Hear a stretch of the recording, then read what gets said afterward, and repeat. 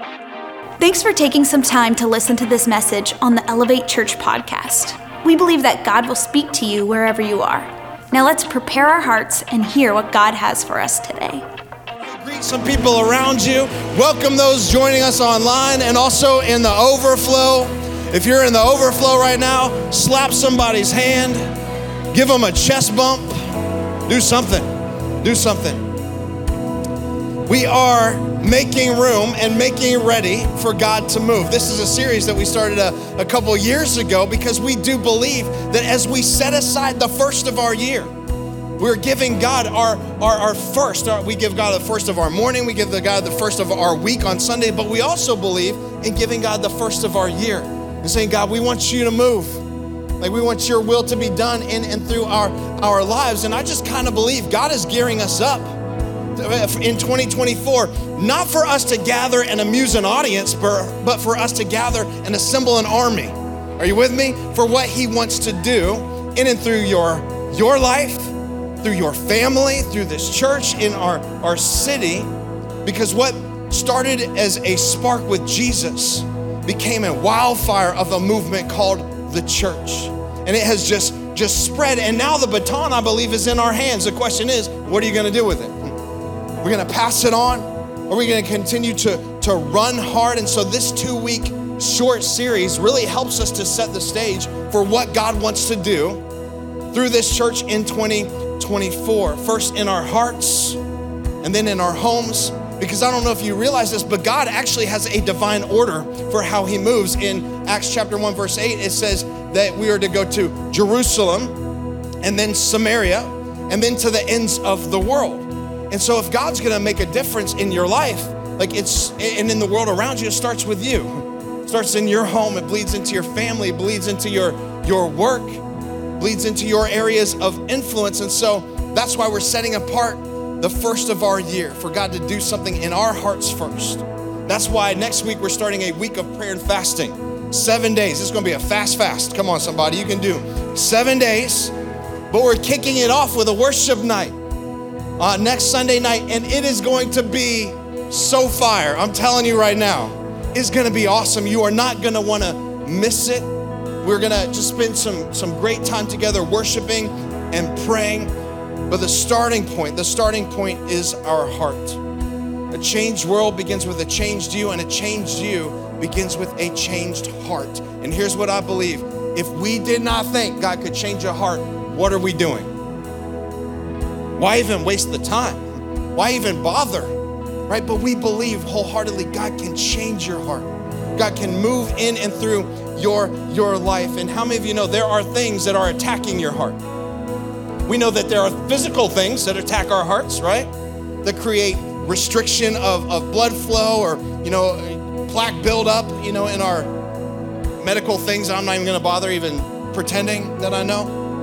But there are spiritual things that cause blockage too. Spiritual things that cause blockage from the life-giving flow of God in and through our life. And the way that God has moved in people's life is always an inside-out proposition. I mean, it begins with the inside work that God wants to do in our life. So let's begin today where God begins, with our heart. And what I wanna do is I wanna give you 4 ways that we attack our hearts. We're not waiting for a heart attack. We're gonna do the attacking. We're gonna go on the offensive this year. Are you with me? Pray one more time. Heavenly Father, speak to us through your word.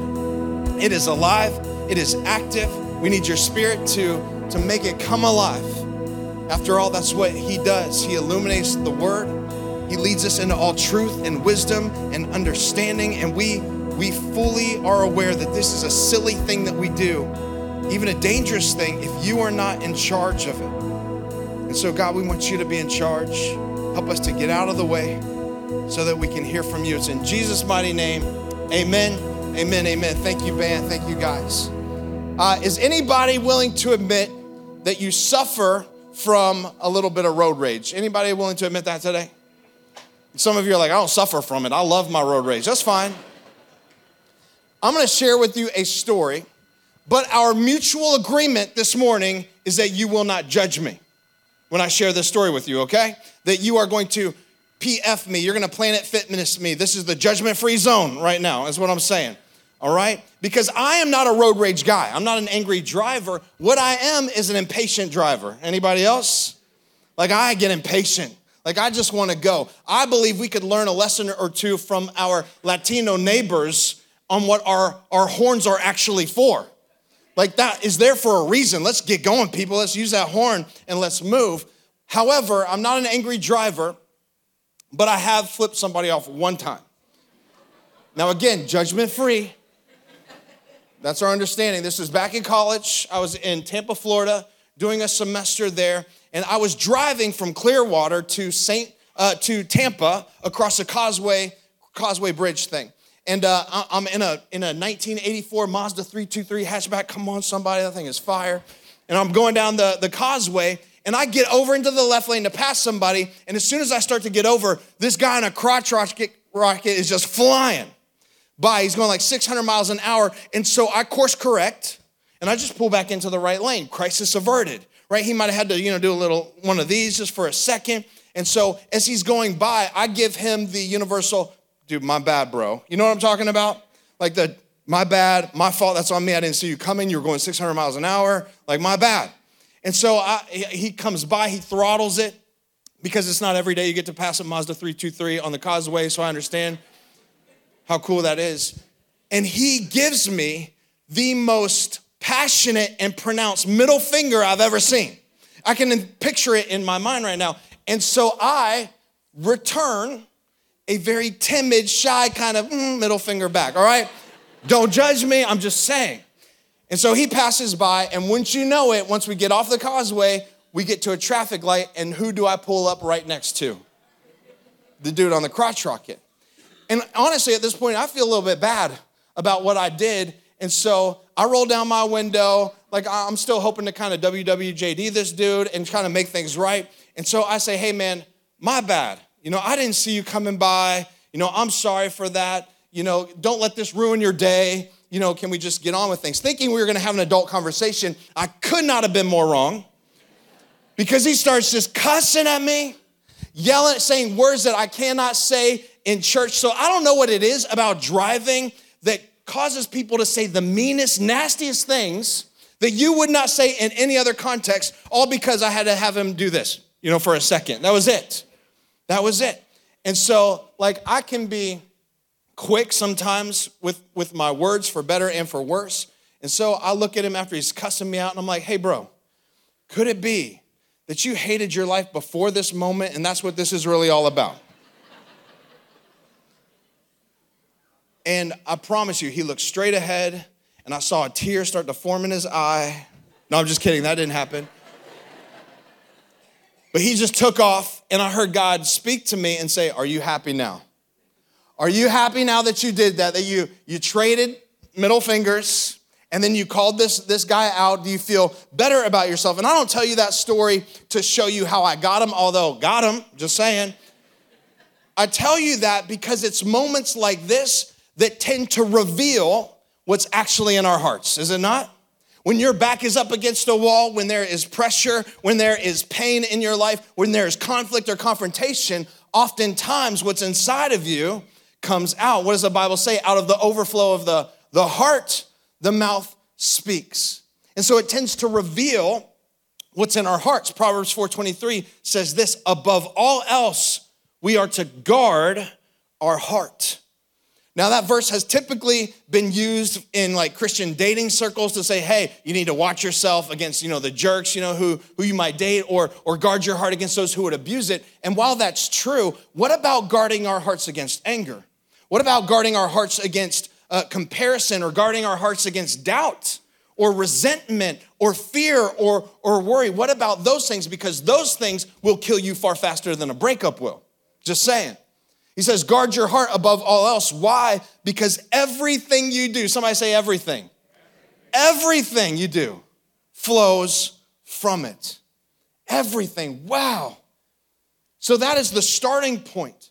The most valuable thing that you and I have is our hearts.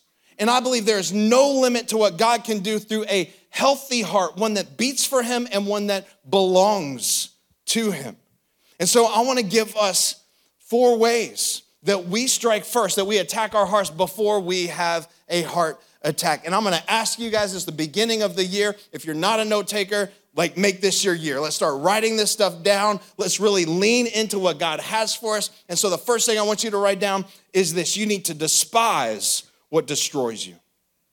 Despise it.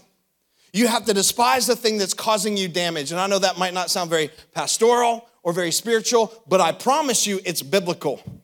That it's okay to despise certain things. Psalm 119 says this: I hate the double-minded, but I love your law.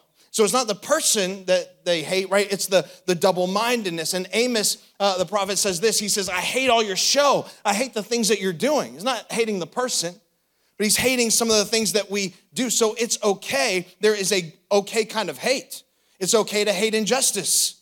It's okay to hate evil. It's really okay to hate all the ways that the enemy is holding you back in life and keeping you stuck.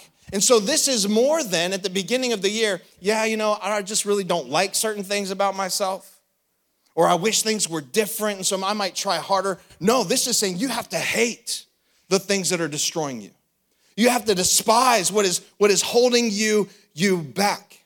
And so the night before Jesus was crucified, he has this final meal. You've heard this before. It's the Last Supper, where he's gathered together his closest friends, the disciples. And at this meal, he has this sobering conversation and moment with Peter, where Peter, he warns him. He says, hey, Peter, tonight, before the rooster crows twice, you're going to deny me 3 times.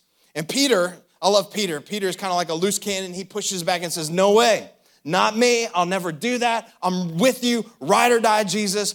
Let's go. Now, you and I have the benefit of hindsight, so we know how the story breaks down, but Jesus gets arrested. Peter follows from a distance, and he ends up denying Jesus not once, not twice, but 3 times. And perhaps you've heard this story, but the moment that he realizes what happened in Mark 14:72, it says this: suddenly, look at it with me, Jesus' words flashed through Peter's mind. And he remembered the conversation. Said, before the rooster crows twice, you will deny 3 times that you even know me. And he goes on to say this: he broke down and he wept. This was the darkest night of his life. But here's what's crazy. The Gospel of Mark is actually Peter's gospel. I don't know if you realize that. There is good reason to believe, and most scholars suggest that Mark is the scribe, Peter is the storyteller. Because Peter didn't know how to read or to write, and so he had this younger guy, Mark, go with him, and Peter was telling him the story, and Mark's just writing it down, and then he takes all the credit for it. Typical millennial, right? Just taking all the credit. I'm just kidding. Younger guy. But he takes all the credit for it. And so don't miss this. This is why this is important. This is Peter's story. This is Peter talking about Jesus from his perspective, and this is what he says about himself. He says, I broke down. And I wept. I cried. This was the darkest night of Peter's life. The smell of failure, the hangover of betrayal. And I wonder if it wasn't his disgust and utter disgust for that night that ignited a passion in his heart to spend the rest of his life telling as many people as he could who fail about the God who loves them even in their worst. Are you with me? Like, it was this disgust that he had for that night. And can I tell you, a healthy disdain for something in your life is a great motivator for change. A healthy disgust for that thing that is holding you back, that addiction that is keeping you stuck, that sin pattern that has you locked up. A healthy disdain is a great motivator for change. Like for me, I love ice cream. I love it. I love it so much, but it makes me so tired. Shout out to Nate Bargatze, reference number 1. It's going to be a good day. If you know, you know. But I love ice cream, and specifically mint chocolate chip ice cream with white ice cream. Don't color my ice cream green. That's just weird. I don't need that, right? Just give it to me natural. Let's go. However, I love it, and I love what it does for me. It has been there for me on nights when nobody else has. It calls to me from my freezer at 10 p.m. It used to almost every single night. So I love what it does for me. However, I discovered what cream and sugar does to me. Are you with me? And so I had to despise what it was doing to me. All that to say, if you want to see healthy change in your life, you have to hate the hangover more than you love the high. You have to hate what it's doing to you. You have to hate what it's making you feel like. Some of you, you are not living free simply because you are tolerating sin. You are tolerating something. You are managing it. You are coping with it. No, you got to get to that place where you're like, I hate what it's doing to me. I hate the way it's hurting me. I hate and despise how it's destroying me. And I don't know what it is for you. Some of you, it might be a victim mindset that is holding you back. And it feels good, right? Feeling sorry for yourself. Feels good in the moment. Or it could be complaining. Like some of you, complaining tastes like a bowl of ice cream going down. It feels good in a moment. Like when somebody, asks you how's it going, and you seize the opportunity to unload on them and tell them all the hurts and the pain that you have, and all recount everything in 2023. And he did this and she did that. Like it feels good in the moment to do that. But can I tell you something? Next time they see you, they will go the other way. Make some of that taste good in the moment more than you love the taste of anger. You have to hate and despise what it's doing to your marriage. More than you love the taste of your big opinions in life, you have to despise the way it's making your circle of friends very small. More than you love spending money, you have to despise the way it makes you feel. At the end of the month, not wondering where the money's going to come from, knowing that you had plenty to begin with. More than you love the warm blanket of a victim mentality, you have to despise the way that is limiting your life. Are you with me? You have to despise what is destroying your heart, because those things might get you high for a minute.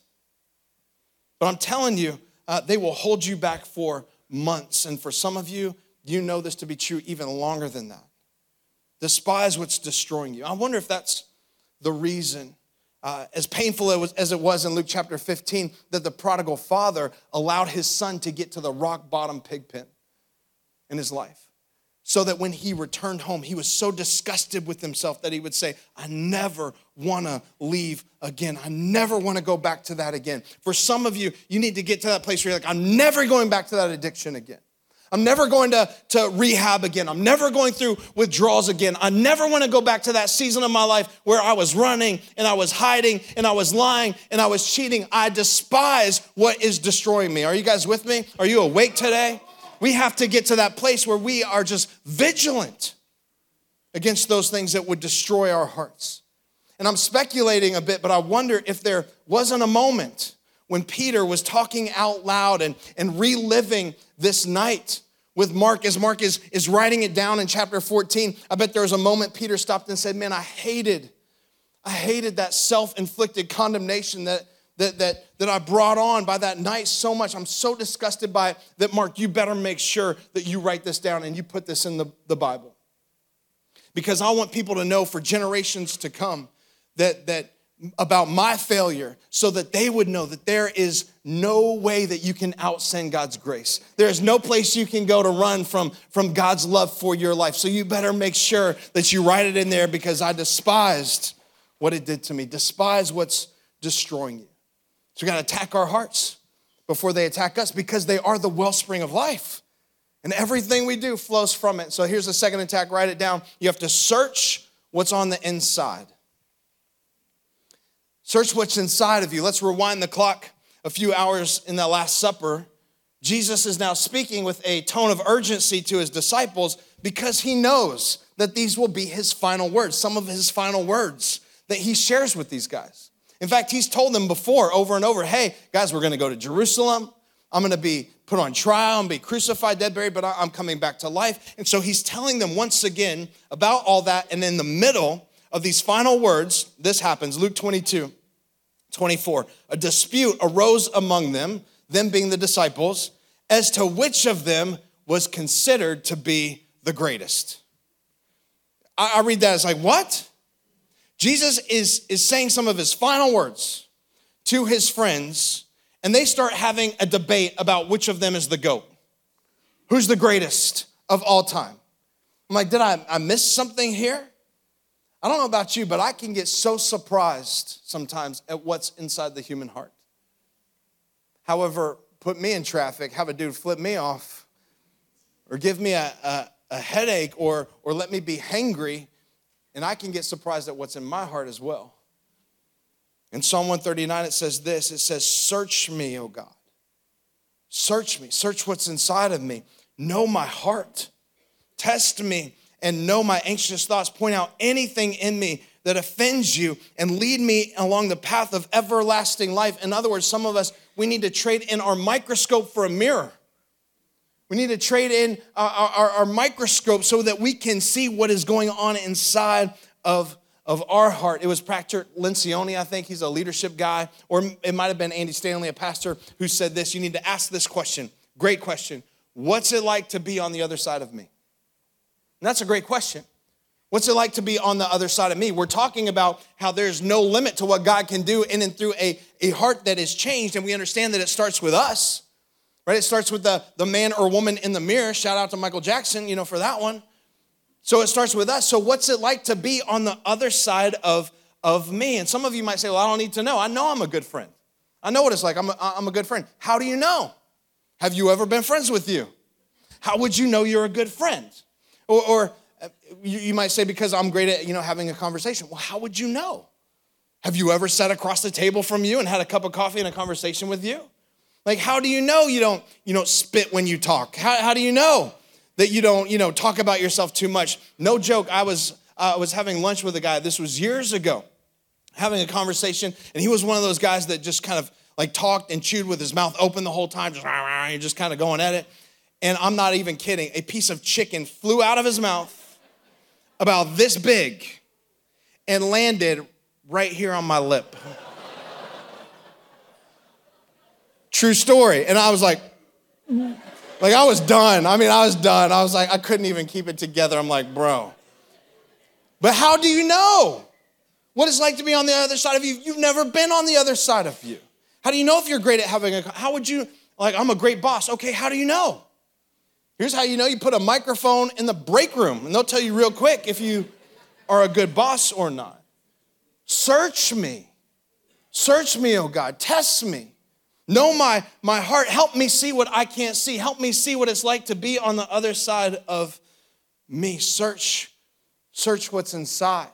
And while you're at it, here's a side note to that. You should monitor your motives as well. Because God is way more concerned about why you do what you do than what you do. What are your motives for what you do? Search those things out and destroy them. If it's comparison, you got to search it. God, do I have a problem with comparison? Like, know my heart, God, because I'm telling you, envy is straight poison to your heart. Bitterness, is bitterness inside of you? Because bitterness is like a drug that hardens your heart more and more with each passing year. If you hold on to bitterness, I'm just telling you, and a lot of people hold on to bitterness because just like likes on Instagram create this hit of dopamine in your body, it has been scientifically proven that holding on to bitterness and resentment does the same thing. Like when you hold on to it, I'm going to stay mad, I'm going to stay resentful, at that person. It produces dopamine as well, which is why forgiveness feels a lot like withdrawals because you miss the buzz of being bitter and staying bitter, at that person. And I know it kind of feels like when I said forgiveness, I said the real Christian F word, but here's what I know about forgiveness. Forgiveness is not excusing. Forgiveness is not necessarily trusting again. Can I tell you something? Forgiveness is freedom. I promise you, it's freedom. When someone hurts you, someone wrongs you, or the world is cruel to you, or the world, is unfair. Here's kind of what I think. It's almost like you are on the table in the operating room, and your heart is open, your chest is exposed, right? And by the way, you know what we call that? A broken vessel. And you know what God loves to do and use? Broken vessels. In that moment, though, the question is, what's going to be the treatment plan for your life? Are you going to continue to stay bitter, or are you going to forgive? Like, you have a choice. So is it, search me, oh God, is there unforgiveness in my life? Okay, and I know what I'm asking, and I know how hard it is to forgive. I know the pain is real, and God is not asking you or any of us to be happy about the hurt that's caused in our life because he counts your tears. The Bible says that he keeps your tears in a jar. However, if you are willing, there is an opportunity called open heart surgery for you. When it comes to forgiveness, the copay is pain, but trust me, the payoff is more freedom than you have ever experienced in your life when you forgive and you let it go. Because people can bruise you, the world can hurt you, but a heart that knows how to forgive, I'm telling you, is untouchable. It's untouchable. In fact, it's the closest thing to a superpower you and I can have. It's being invincible, is forgiveness. So search what's inside of you. Test your heart. See if there are any anxious ways in you. Search what's inside. Here's number 3. Ready for it? Write this down.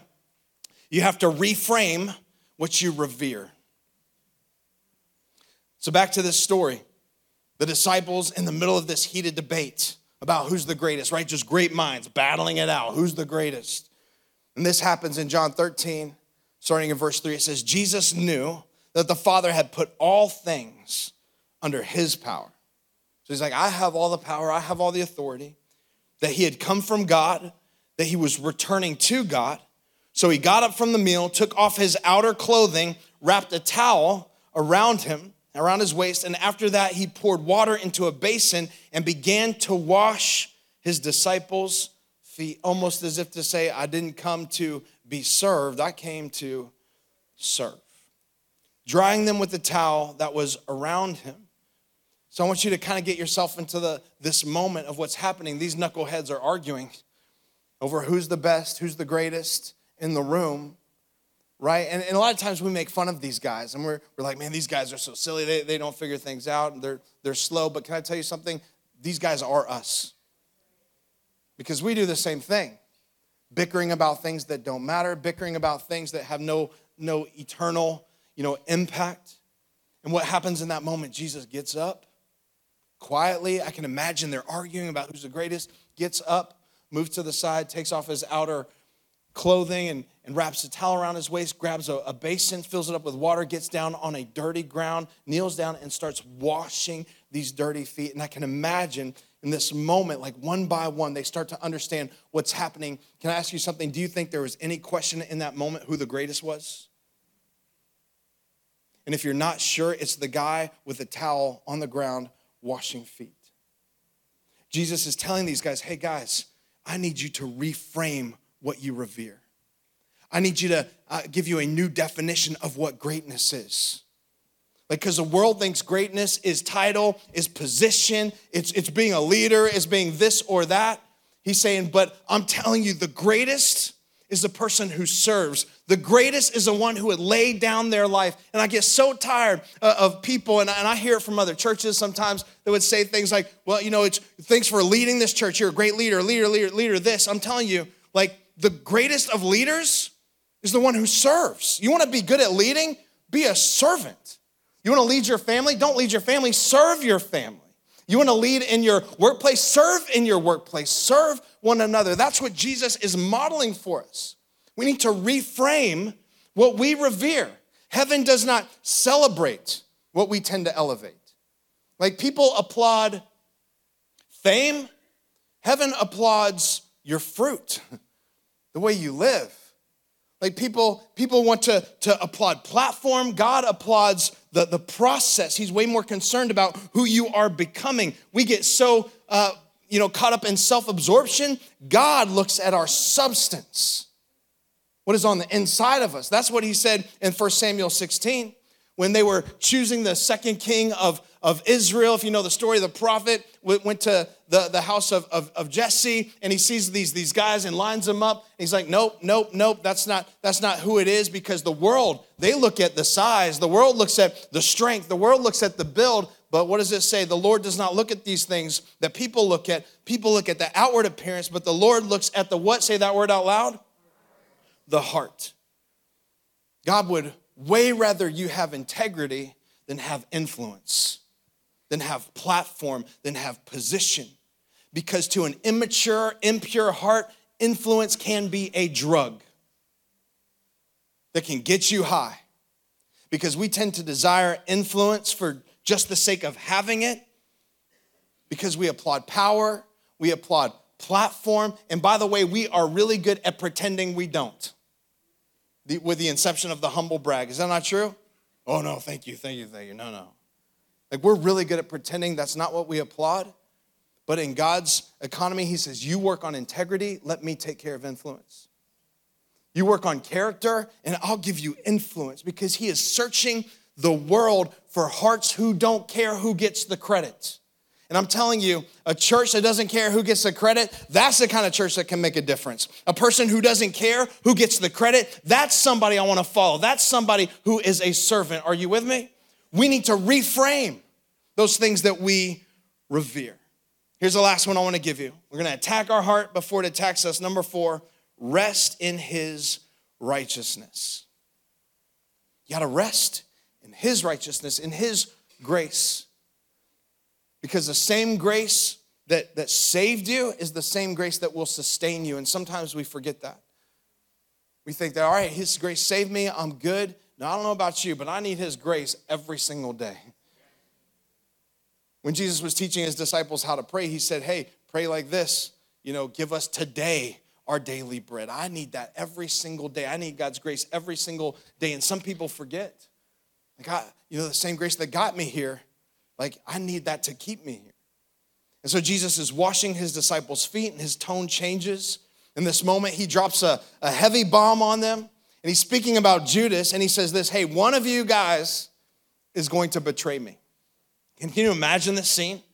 They're all talking, and Jesus is washing feet, and then he says, hey, one of you in this room, you're going to betray me. And this is what it says in John 13. It says, his disciples, upon hearing this, they stared at one another at a loss to know which one he meant. Right? So they're all rattled by this, all of them except for one. Verse 23, one of them, the disciple, look at this, I love this, whom Jesus loved. By the way, that's John. By the way, that's the author of what we're reading. He's talking about himself, saying, I'm the disciple whom Jesus loved. And I read that and I think, that's kind of a baller move, John. I like that about John. He's like, I'm the guy that he loves. I just know. He says this, John was reclining next to Jesus, and Simon Peter motioned to his disciple, to this disciple, John, and he said, hey, John, ask him who he means.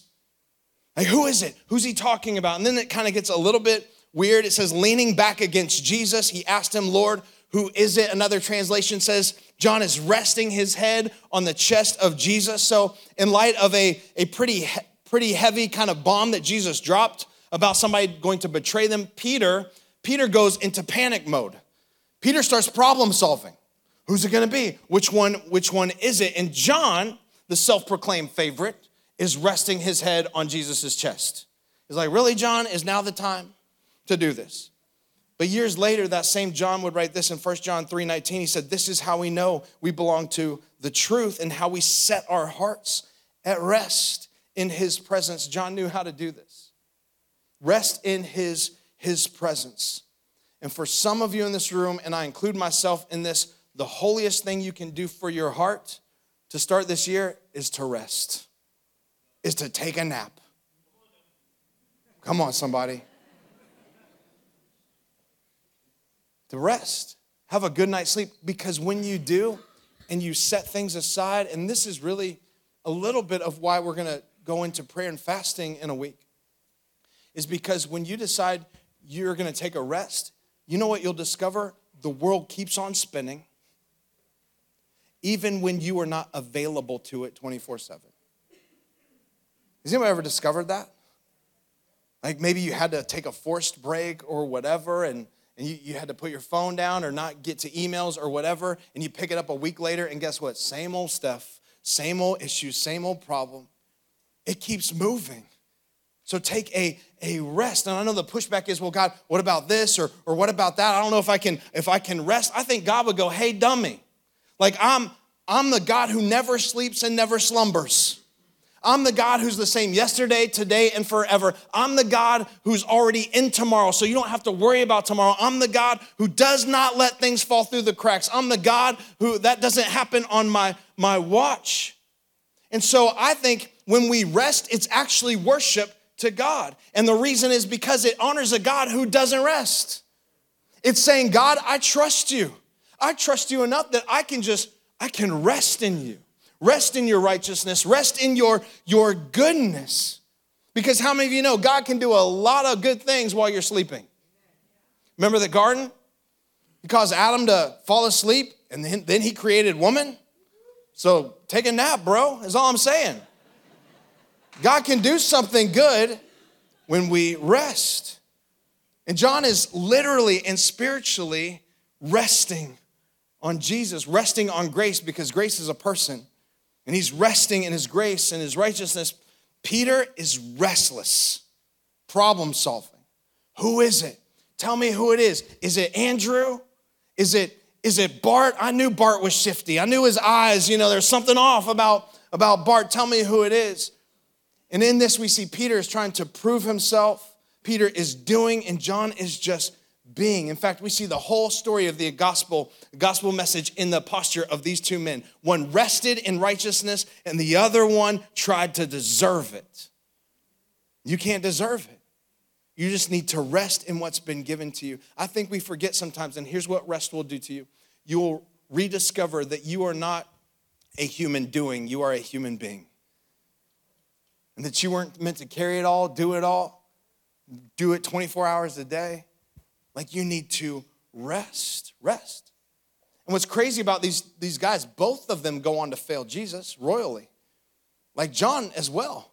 John failed Jesus in the garden. He said, hey, you guys can't even pray with me. And Jesus was having his one of his darkest nights, and he was so, felt the pressure of the moment that he started sweating drops of blood, and nobody would stay up with him. He failed him as well, yet there was something about the assurance in John's heart that seemed to lead him back to Jesus, because it was only John, by the way, who showed up at the cross in Jesus' final moments to be with him. John rested in the righteousness of Jesus. Peter just tried to be good enough, get it done, and he became a casualty of condemnation, buying the lies of the enemy, that he's too broken. Why would God want to use him? How could Jesus ever love him again after what he has done? I wonder if anybody else has felt that way, that you've fallen too far from God to be used by him. Well, I've got good news for Peter, and I've got good news for you. It's never been about you. Hasn't been about you. It's about his righteousness and resting in his righteousness. His righteousness saves you, not your own.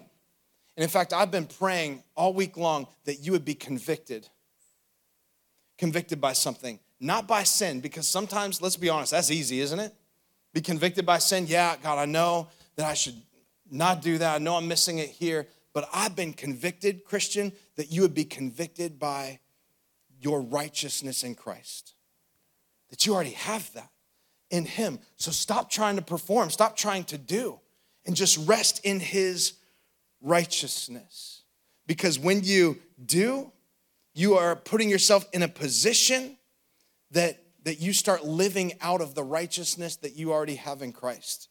And you're not trying to live out of your own. So it's one of the ways that we attack our heart.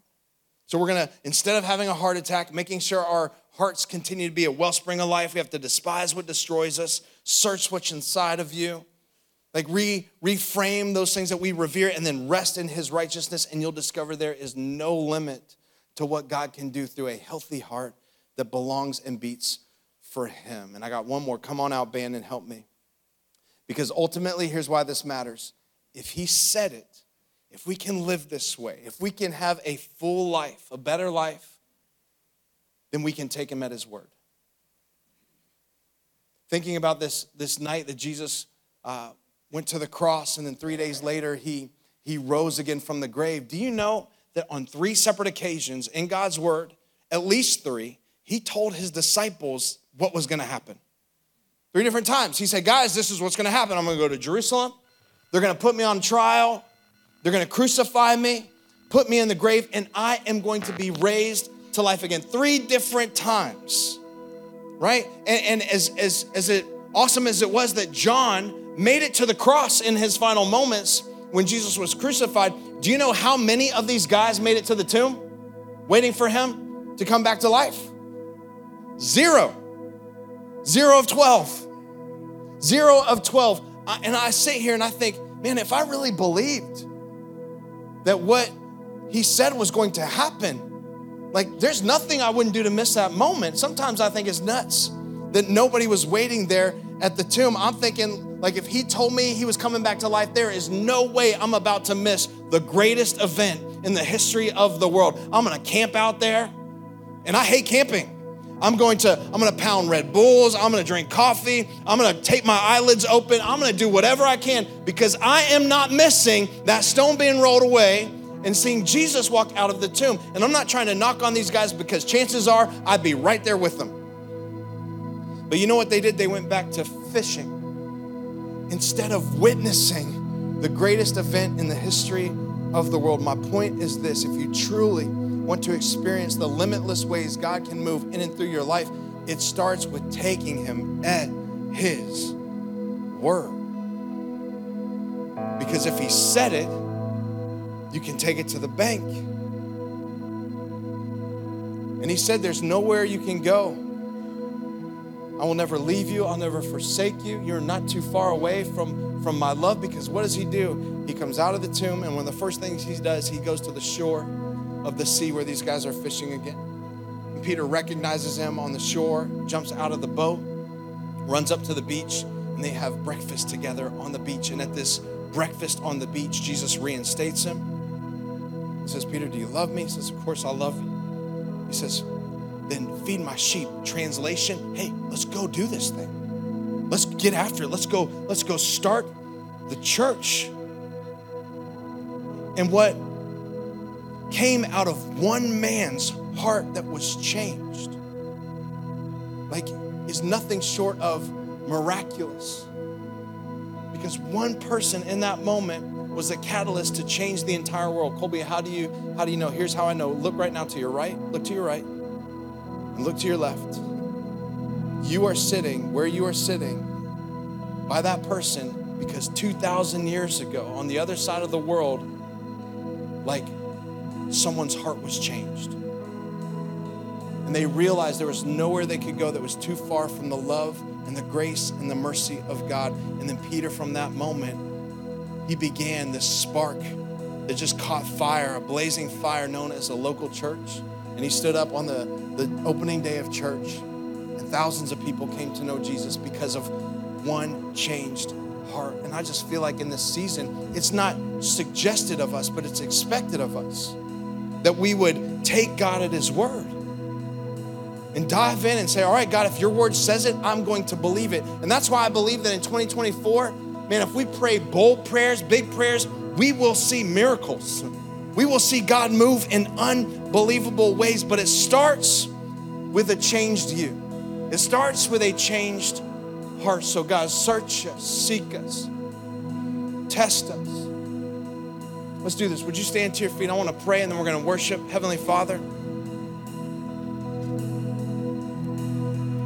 we don't want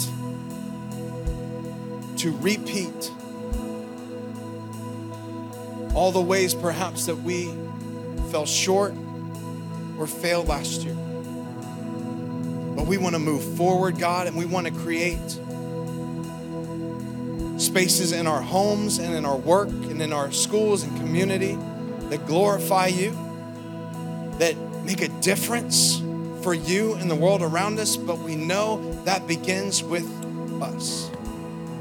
And so, God, we want to make ready our hearts and our lives for you to move in limitless ways. We take you at your word.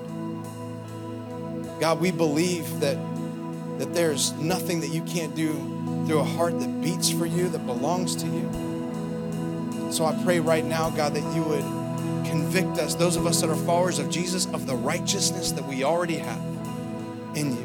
That we're not trying to perform, we are just trying to walk in lockstep with you this year. And for some of us, we need to absolutely begin to despise those things that are holding us back. For some of us, we need to reframe the things that we have revered, the things that we celebrate and hold in high esteem, and they're not the things of you. For some of us, we need to repent of wanting influence and power and simply want integrity and character that comes from a heart that beats for you. Whatever it is, I pray, God, that this right now would begin a great move of you in our hearts and in our lives, and therefore in turn to the world around us. And as we're praying right now, maybe you have never surrendered your heart to Christ. And I want to pray for you and lead you in a prayer that does that. And I'm going to help you with some language, the way we have a new heart, create a new heart within us, God.